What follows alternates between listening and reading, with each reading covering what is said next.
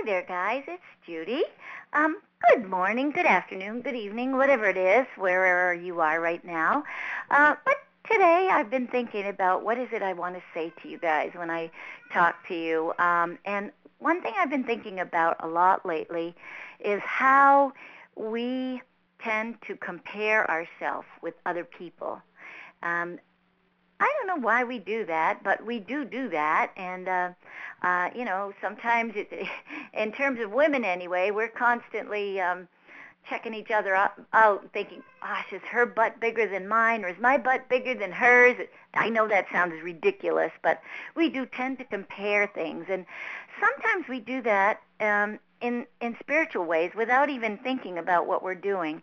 Another frequently asked question I get will be something like, well, Judy, how long exactly was Paul gone? And how long from this point, maybe when you fully surrendered, how long from there until he came home? And they will imagine themselves to be in that surrender point, perhaps, and think, well, okay, if from the time Judy really surrendered until Paul's return home, if that was 7 months, 7 weeks, 7 years, whatever, then that's probably how long it'll take for me too. And in some cases, that can be really discouraging because for me, my time of standing for my marriage was 3.5 years. Some of you have been standing for a lot longer than that. But then there are those that are newly standing, and they look at my 3.5 years and say, I couldn't possibly do that. If it took her 3.5 years, it might take me 3.5 years. I can't do that. They get all discouraged. And but the bottom line is when we take our eyes off of God and His Word and the personal word that He has spoken to us, and we start listening to other voices and watching other people, we are being distracted. And when we are in that distracted state, I think you'll notice you lose your peace.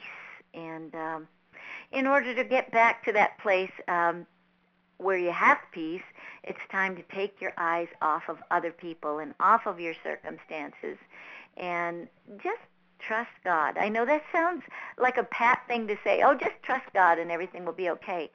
But it is a truth that as a result, you have peace and joy, and you're able to wait for God's timing. So if what I've said today hits a bit of a nerve, I pray that God will give you the ability to take your eyes off of the people around you and off of your circumstances and just look to Him, because He is your help.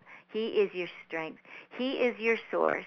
And nothing anybody else says is meant to have an eternal effect on you like His Word.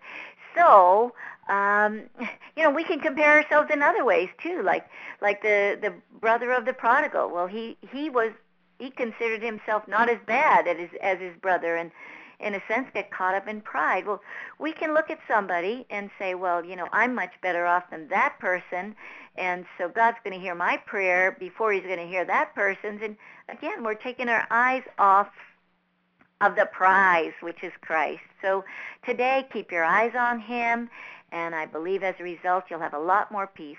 Just trust Him. He knows what's best for you, and He is well able to accomplish those things that concern you. So before I run out of space, I'll say goodbye. Keep your eyes on Jesus. I love you. Talk to you later. Bye-bye.